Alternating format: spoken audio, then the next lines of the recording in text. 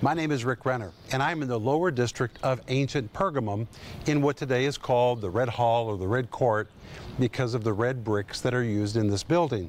But 2,000 years ago, this very building was the temple of Isis and Serapis, which is an Egyptian religion. There were a lot of Egyptians in Asia, and a lot of them lived here in the city of Pergamum. A lot of commerce between Egypt and Asia, and the Egyptians congregated in these big important Asian cities. And this was one of the big temples where they worshiped, the temple of Isis and Serapis. Believers would not enter into places like this in the first century because they had been delivered from this. How about you? Think of all the things you've been delivered from that you don't want to revisit in your life. If you've been delivered from alcohol and delivered from fornicating and delivered from a lifestyle of sin, you don't want to go back to that. Well, likewise, the believers have been delivered from all of this, and they didn't want to come back into these places again. They shunned these pagan temples. But there was a group called the Nicolaitans, and these Nicolaitans were in Ephesus and they were in Pergamum. And the Nicolaitans were a group of teachers who said, now wait a minute, we don't need to be so strict and so separated. These pagans are good people. They're not so bad. We need to spend time with them. We need to go with them to their temples. We need to befriend them, and then maybe we can win them to Christ.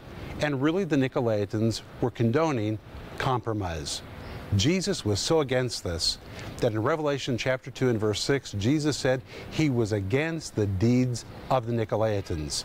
In Revelation 2 verse 15, he said he was against the doctrines of the Nicolaitans. And in both of those verses, the Bible actually uses the word hate, the Greek word miseo, which describes a repugnance for something that is absolutely revolting and disgusting. Jesus really says this idea of compromise is disgusting. It's revolting, and I reject it. If that's the opinion of Jesus, it ought to be our opinion too. But we need to know, what is the doctrine of the Nicolaitans in the world today? How do you recognize the current doctrine of Nicolaitans? What does it look like? What does it sound like? And what do we do when we confront it? That's what I'm going to talk to you about today. Stay tuned for a teaching you can trust. A message that will inspire, strengthen, and equip you with vital insights and understanding from the Word of God. Here is Rick. Have you been waiting for me? I've been waiting for you.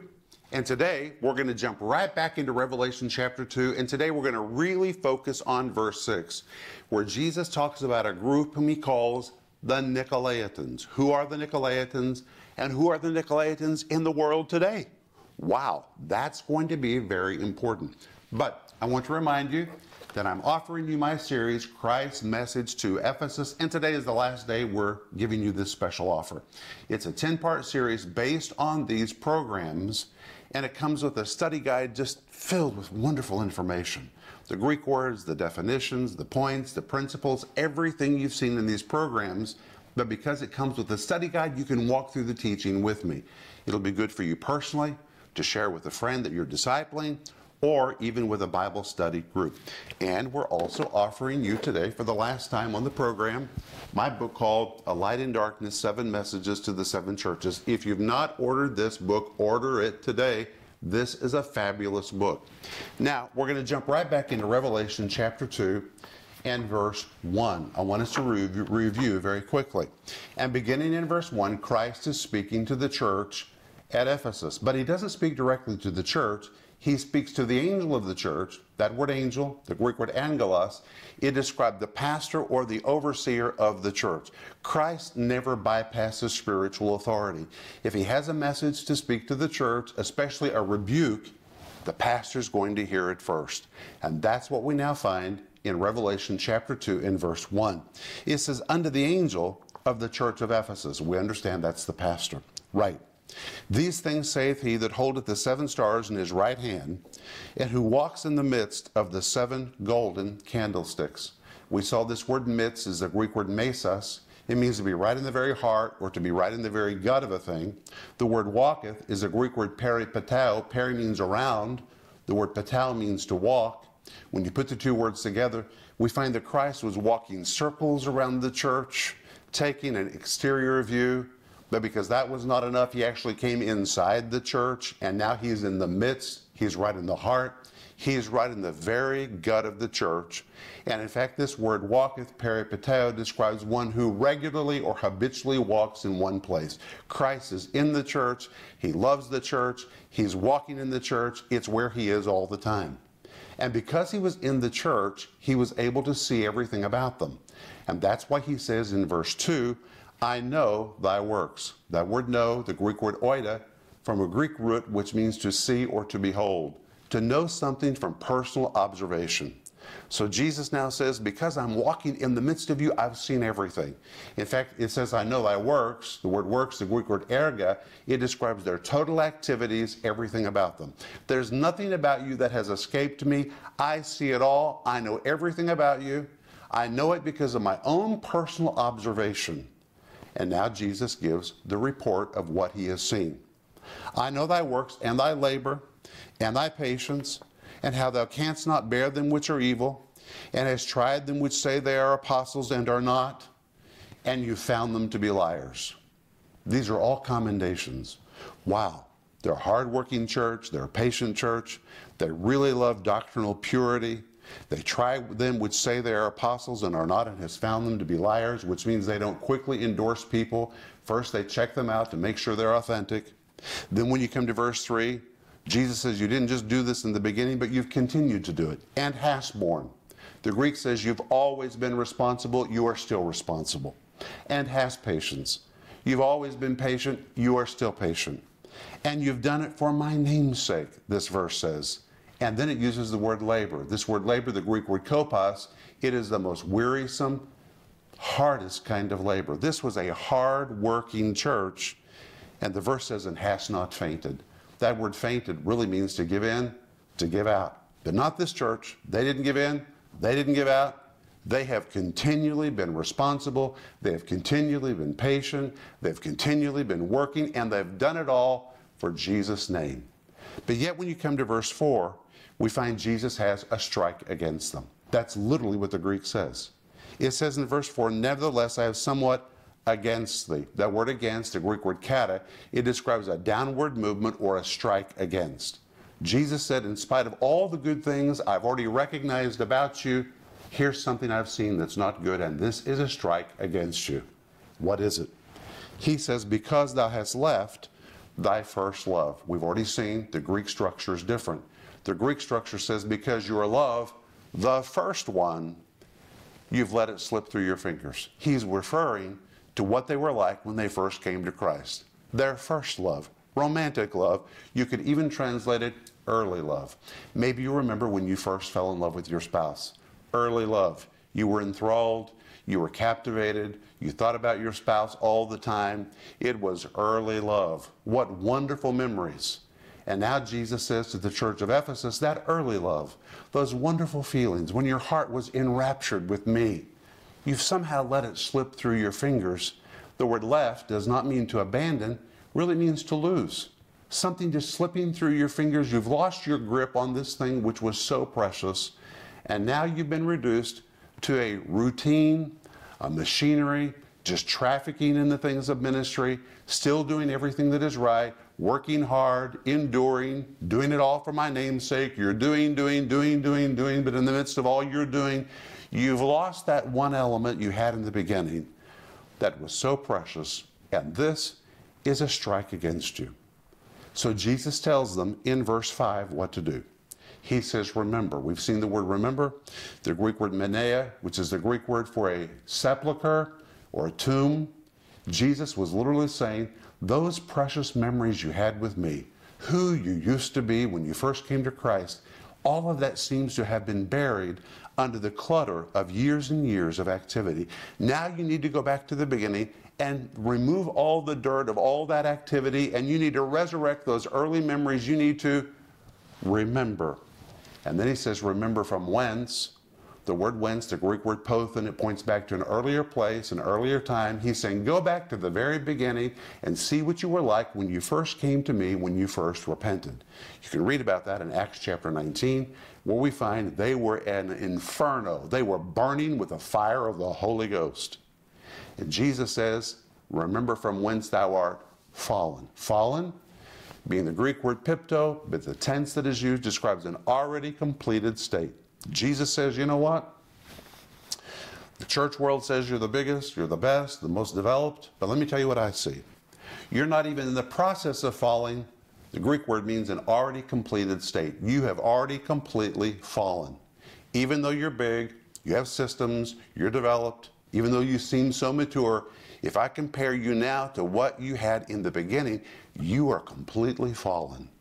And Jesus calls on them to repent. That's what we covered in the last program. The Greek word metanoeo. It describes a change of mind, has nothing to do with emotion. It may come with emotion, but emotions are not required for repentance.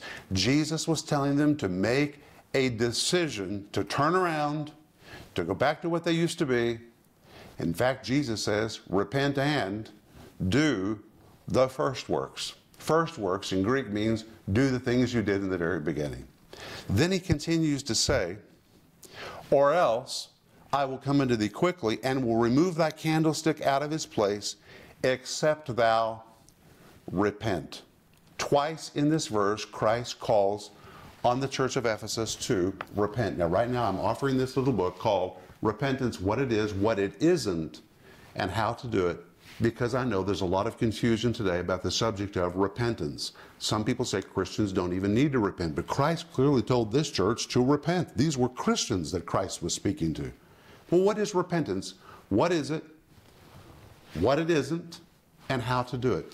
This is my gift to you for a very limited period of time, one per household. If you'll contact us, we'll get it right to you. I want as many people to have it as possible because I believe people need to understand the power of real, genuine repentance. But today we're going to continue to the next verse. And when we come to verse 6, Jesus says this. Now look at this. This is really something. But this thou hast. A better translation would be, but you do have this one thing really in your favor, that thou hatest the deeds of the Nicolaitans, which I also hate.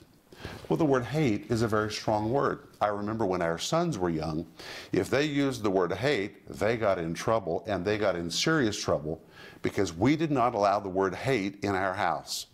But now Christ himself uses the word hate, and in fact, he uses it in a very positive way.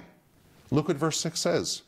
But this thou hast, or this one thing is in your favor, that you hate the deeds of the Nicolaitans. Notice what he did not say.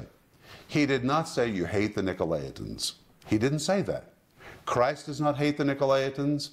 The Ephesian church did not hate the Nicolaitans. We are not called to hate anybody. We're not even called to hate people that we disagree with. We can hate their deeds. We can hate their teaching. We can hate their influence. But we're not called to hate anybody. Now, the word hate that is used in this verse is the Greek word miseo. Listen to what it means. To hate, to abhor, to find utterly repulsive, a deep-seated animosity, intense hatred, a repugnance, to find something objectionable, something that causes one to feel disgust or repulsion, a deep-seated aversion. This is not just a case of dislike, it is a case of actual hatred. Wow. So whatever the Nicolaitans were doing, the church of Ephesus was repulsed by it. They had an aversion to it. It put them off. It was just horrible, whatever the Nicolaitans were doing. The word deeds, thou hatest the deeds of the Nicolaitans. This word deed, the Greek word erga, describes some kind of action, deed, or activity, a word so all-encompassing that it pictures actions, beliefs, and conduct. The total output of the Nicolaitans was negative, and the church of Ephesus hated it, hated it, hated it. They had an aversion toward it, and in fact it was so terrible, Christ says, which I also hate. Christ was repulsed by the deeds and by the teachings of the Nicolaitans. Well, who in the world were the Nicolaitans then, and who are the Nicolaitans today? Wow, that's a very important question. Well, first of all, the word Nicolaitan is from the Greek word Nikolaos. It's a compound of two words, the word Nike, which means to conquer, and the word Laos, it's where we get the word for laity, and it describes the people. When you put the two words together, it forms a Greek word, nikolaos. Listen to this. It means to conquer and to subdue people. A proper Greek name that means one who conquers or subdues the laity. So whoever the Nicolaitans were, their teaching and their deeds was bringing some kind of a conquering, subjugating, defeating effect to the people of God. In fact, it was so negative, Christ says, I hate it, I hate it, I hate it, I'm repulsed by it, I'm put off by it, I have an aversion toward it, you have an aversion toward it, I also hate it. What do we know about the Nicolaitans? Well, we know that the Nicolaitans, whatever they were teaching, whatever they were doing, was conquering and subduing God's people. That was the end result of their deeds and their teaching. Early church fathers wrote, and I'm going to read to you, that the Nicolaitans were a heretical group that taught there was nothing wrong with serving Christ while simultaneously participating in pagan practices, or the Nicolaitans said, hey, let's compromise. Rather than live so separate from the world, rather than live lives that the world does not understand and puts us in opposition with society, let's learn to mitigate and navigate and compromise with the world. And in fact, they even taught that it was okay to serve Christ and go to the pagan temples and make sacrifices to the pagan gods at the same time if it will buy you a little peace with your neighbors. It was a doctrine of compromise, and Christ hated it. He especially hated it because it was appealing to younger Christians at that time, because they were coming to Christ, and Christ called them to a life of separation.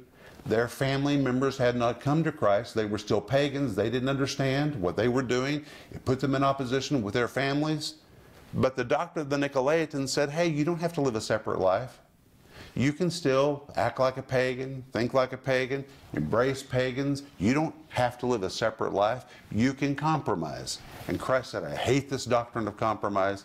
I hate it. I'm repulsed by it. Now listen, Christ had an extreme aversion to the activities of the Nicolaitans, an aversion so strong that the Greek word is translated to hate. Christ was disgusted, outraged, exasperated, and weary of them and their activities. What these leaders were endorsing was utterly objectionable to Jesus. Christ never said he hated them, but he hated their deeds and he hated their teachings. What he hated was their compromising teaching that caused believers to compromise with the world around them. Christ died for the Nicolaitans as much as he died for anybody else, and he loved them, but he hated what they represented, and he hated their detrimental influence inside the church. Now, that was then. How do we recognize Nicolaitanism in the modern church? Because let me tell you, it's alive and well. How do we recognize Nicolaitanism today? Today, there are spiritual leaders who, like the Nicolaitans of the past, seek a truce with the world under the guise, listen, under the guise of inclusiveness and compromise. Some of these leaders once held strong doctrinal positions, but over time they have reshaped their beliefs to match the changing moral climate of society, and in the process they have produced a gospel very different from the one presented in the Bible. So, what are the primary indicators of modern Nicolaitanism? And I'm going to give you four. There are many, but I'm going to give you four. Number one, no emphasis on holy living and separation from the world. No emphasis on holy living and separation from the world. Modern Nicolaitanism dresses itself in the guise of inclusiveness.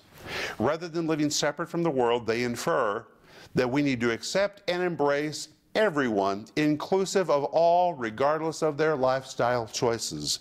Ultimately, it does away with the notion of sin and the need for repentance. For example, you may know some denominational churches that have taken the position that the time has come to help people of different sexual lifestyle choices that are different from the biblical view to blend into the church community to lead holy lives among the other members of the church. Wow, this is modern Nicolaitanism. Or how about number two? No emphasis on the doctrinal teaching of the Bible. Be very careful of this. Modern Nicolaitanism dresses itself in the guise of progressiveness. dismissing much of the Bible as being too restrictive or exclusive of other people's beliefs. Instead of being a guide to absolute truth, they use the Bible merely as a reference for illustrations, motivational sermons, inspirational ideas, or principles to build marriages or businesses, and on and on. They allege the Bible is never to be used to judge or to imply that anyone else is wrong for any reason. How in the world is that possible? This is so far off track. This trend is so rampant in the church today that the basic tenets of the Christian faith are largely not known by most churchgoers, especially by those who are younger. Basic Bible doctrines such as the virgin birth, the sinlessness of Christ, sin, salvation, holiness, eternal judgment, these are often unknown, inadequately taught, or even considered optional. Where modern Nicolaitanism prevails, doctrine is frequently replaced with social action, social justice, and an attempt to appeal to a mass audience by making people feel better about themselves. True doctrinal teaching of the Bible is diminished. It is replaced by different variants of watered-down, politically correct instruction. Number 3, Nicolaitanism has no emphasis on truth or absolute biblical authority. Modern Nicolaitanism dresses itself in the guise of being open-minded. It cries that it's unfair and unjust to assert that beliefs alone are the absolute foundation for truth. Even if we believe that we're right, it makes allowances that we may be wrong or that others may be equally right with a different approach. To demonstrate how deeply this damaging influence has already permeated the church, it is a statistical fact that more than half of evangelical Christians do not believe in absolute truth. To understand where this trend is headed, just hold an honest conversation with people under the age of 25, and you will learn firsthand that even many young Christian men and women hold a negative view of people who adhere to absolute truth or absolute biblical authority. It's amazing. Or how about number 4? Wow, this one's really important. No exclusionary belief that Christ alone is the way to heaven. Modern Nicolaitanism dresses itself in the guise of tolerance, asserting that everyone has a piece of the truth. It actually levels the playing field and makes Christianity simply a truth among other truths. If Nicolaitanism is followed to its logical conclusion, it eventually leads to universalism, which is the belief that everyone and everything, including the devil himself, will ultimately be reconciled to God. It teaches there are many roads leading to the same eventual destination and that every person should be able to find his own way. According to this mindset, to declare that Christ alone is the way to heaven is simply intolerance, it is unintelligent, it is nonsense. Wow, this is amazing. Now the truth is there are many indicators of Nicolaitanism, but if this is embraced, what I'm telling you, it produces, listen, a powerless, weakened version of Christianity where sin is tolerated, separation is ignored, and the need for repentance is disregarded, and that explains why Christ hated the deeds and the teaching of the Nicolaitans, and why he commended the Ephesian church for also hating it. This is something we need to have a repulsion toward. It is wrong. It is destructive. It saps the power of the Spirit from the church. We are called to live separate, holy lives that are based on the absolute authority of Scripture. We're out of time, but I'll be back in just a moment, and I'm going to pray for you.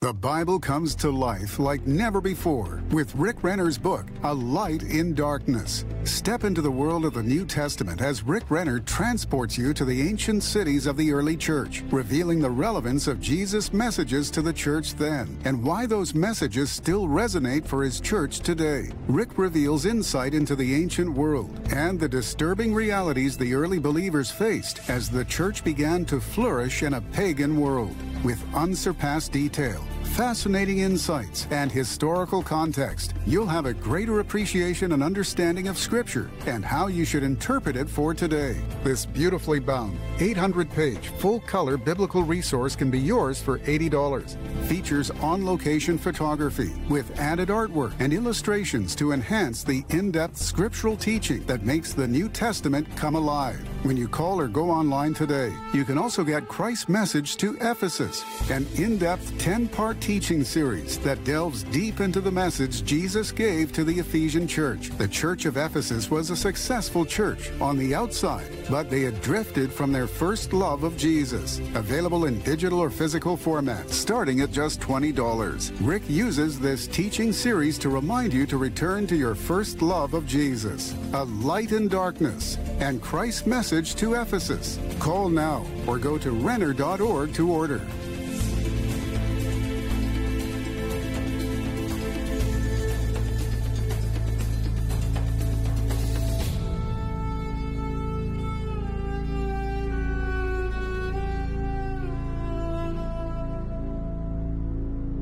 After Jesus is finished addressing the issue of Nicolaitanism in Revelation chapter 2 and verse 6, he follows up in verse 7 by saying, "He that has an ear, let him hear what the Spirit says unto the churches." That's interesting because it means everyone does not have an ear to hear.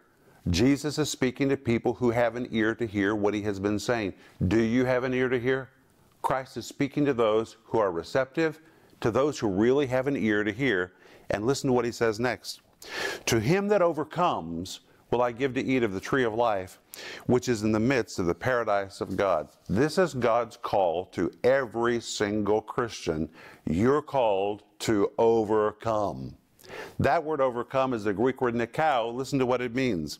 It describes a victor, a champion, or one who possesses superiority. It can be translated to conquer, to defeat, to master, to overcome, to overwhelm, to surpass, or to be victorious. That is God's call to every single believer. You're to conquer yourself. You're to conquer your backward ways. You're to conquer your environment, conquer the devil, conquer negativism, conquer false doctrine, conquer everything that Christ has addressed in all of these verses. You're called to be the master. In fact, you're called to be a walloping, overwhelming force. And to the one who overcomes, and by the way, the Greek says, not just overcome in the past, but the one who is in the process of continually overcoming. You start overcoming, you're all the time overcoming for the rest of your life. You're occupied with being an overcomer. To the one who is continually overcoming, Jesus offers all kinds of marvelous rewards. I want to pray for you. Father, I pray in the name of Jesus for my dear friend to overcome everything they're facing in life. We thank you for the power of the Holy Spirit to help them do that in Jesus' name. Thanks for being with me.